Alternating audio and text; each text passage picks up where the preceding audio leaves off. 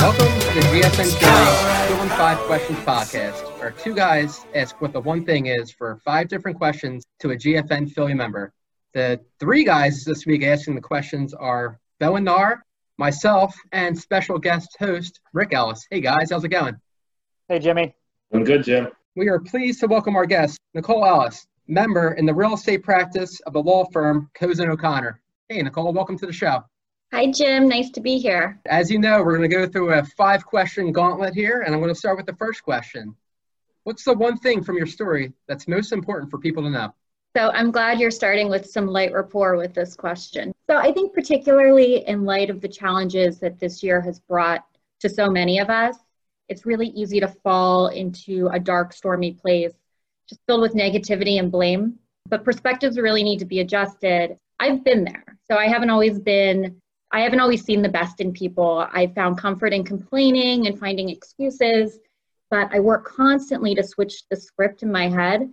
And I learned at a young age, hard times can hit, but rather than throw blame at a shitty situation, learn from it, grow from it, and ultimately appreciate how it's influencing your life. So I was raised in a pretty modest household.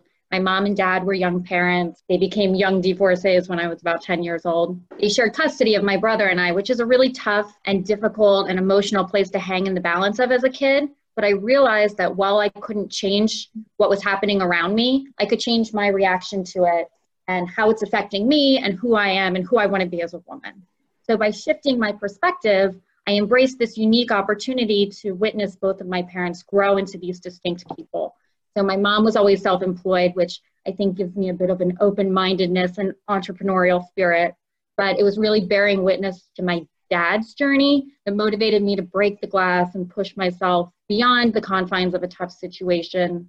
He was an electrician, and after my parents got divorced, he pivoted his career to pursue his passion, which was teaching. So working full-time, he got his bachelor's in education, pursued his master's, and ultimately elevated himself to where he wants to be, which is a professor of electrical technology. And now he's working on his PhD because he can't help himself. That small adjustment in my perspective allowed me to focus on these positive attributes that my parents were instilling in me that has had such an incredible influence on my journey and the story that I'm writing. That's amazing, Nicole. And that is perhaps the most crystallized answer that we've had. We've heard a lot of people talk about they've used different words, but perspective is really a beautiful way of looking at it, because even as everything is really tough right now, it's the angle with which we view these things. Is it an opportunity or is it just one more thing to complain about? So thank you.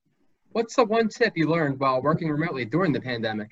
I think this ties into perspective too, a little bit. I had the pleasure of transitioning from being a full-time stay-at-home mom on maternity leave to being a full-time working mom working from home, with just a few hours in between to gather my belongings from the office. I've learned to embrace the distractions and appreciate the silver linings. The challenges of the work-life balance affect most everyone. And when you're thrown into a remote work environment, it can be especially difficult to separate those two. And so I've tossed aside these efforts to balance work and life as separate, distinct aspects of my life running on parallel tracks and embrace this integration of my life into my work schedule. As silly as it sounds, I think it's important to schedule out, and if it means putting it on your Outlook calendar, schedule out that time for you. And by taking and enjoying the me time, it's positively affected other spaces of my life, such as work and family and motherhood. And it's allowed me to appreciate the silver lining of being at home 24/7 with Rick, but more significantly, witnessing our son's milestones, first steps, first words. I mean, don't get me wrong, there are slip-ups where it's 5 p.m. and I realized I haven't showered and I ate Cheez-Its for lunch. I've needed the occasional reminder from friends and family along the way, but scheduling life into work has really helped with those types of days. And just so you're aware, that those of you listening at home, you can't see this, but she's crushing it. There's a lit candle in the background of the film. I mean, she framed this thing out perfectly. Don't picture her just being in pajamas eating Cheez-Its in between answering questions here. She's really doing quite well. Thank you. And to be clear, just throwing on a suiting jacket over whatever you're wearing, even if it's stretch pants and an Eagles sweatshirt, really works. It's all about perspective. Cole gets the good office. You can see behind me, this is a basement with a string of colored Christmas bulbs. So just keep that in mind for all of our married members. I mean, it frames your face perfectly. What's the one charity or cause you would recommend to listeners for making a donation? So I think a donation to any cause, certainly during this time of year and this giving time of year, is a great thing. Donating to a food bank, a community fridge, or stroking a check to a charity that's near and dear, I fully support and encourage. I had the opportunity the past couple of years to co-chair the March of Dimes Signature Chef's Gala in Philly. And while most know their mission is giving every baby a fighting chance and funding research on premature birth, they also support resources and support for healthy pregnancy. And I think that's incredibly important across all demographics. Something also that fun that my family has been doing is sponsoring a pet at your local shelter. So we've supported Providence Animal Shelter in Media, and your donation covers the adoption fee and provides that extra incentive for another family to give a furry friend a forever home. Well, you're really tugging at the heartstrings. Babies and puppies. I mean, that's a strong answer, Nicole. What's the one place on your travel bucket list and why?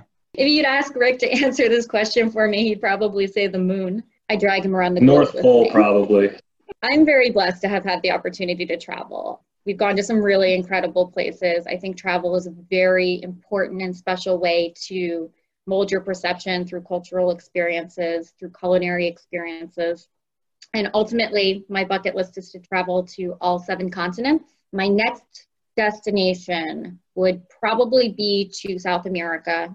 Logistically, it's probably the most accessible for children, but I'd love to go to Peru and scale Machu Picchu by train at this point if we have a child in tow, and then also visit the Galapagos. My wife and I did 22 days in South America doing the Machu Picchu Trail, the Amazon, and the Galapagos. So if you really want to do that, give me a shout out. It was by far the greatest vacation of our life. The Galapagos is the most magical place on earth there. You'd mentioned culinary a couple times. What's your favorite crazy dish you guys have tried when you were traveling? That's a great question. We had some interesting culinary experiences in Bangkok. Defer to Rick on that one. I'll answer that one. I was lucky enough. I got to go on a trip that unfortunately Nicole wasn't able to participate on. A restaurant group I worked with, the owners happened to do a annual research trip to northern Italy. They brought the banker along, which was pretty cool. Being able to visit some of the smaller places that he used to work, friends that he still has after not being there for over 20 years. Those were some pretty cool experiences. So sorry, Nicole, but that's what stood out to me at first. You'll be reaching out to Bowen for these South America recommendations and our travel agent as well after that comment. And question number 5. What's your one tip for successful networking? Networking does not need to be business development. So I think it's important to be yourself, to meet people across a spectrum of backgrounds and professions, to remember that you learn more from listening. Good or bad, I never attend an event with an intent to grab a new client.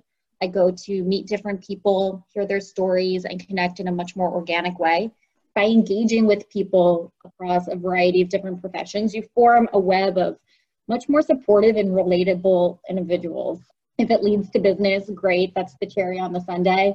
But sometimes it's just as important to have spectrum of moms who work in the legal profession who can relate and just want to have a glass of wine and gab about Bravo. The underlying thing that ties it all together is perspective. If your perspective going into a networking event is it's unsuccessful unless you find a new client, you may be disappointed. But if your underlying theme is I need to go learn more about these people and see how I may be able to help them, or they can help us, or I can connect them to some other person, you guys are the reason that the GFN has been so successful, right? Jimmy really went out and he found a handful of people that have that really great perspective like that. And it's awesome to hear you still saying that all these years later, Nicole. Thanks, Bowen. I do think it's really important to just embrace the opportunities and life as it unfolds ahead of you and appreciate everything that's unfolding ahead of you. Well, if you guys are talking Southern charm. I'm all caught up, Jim. Me too. All right, well, thanks again, Nicole, for joining us on the GFN Philly 215 Questions podcast. Thanks so much for the time, guys. Kane is in the building, nigga. All right, I'm ready to show.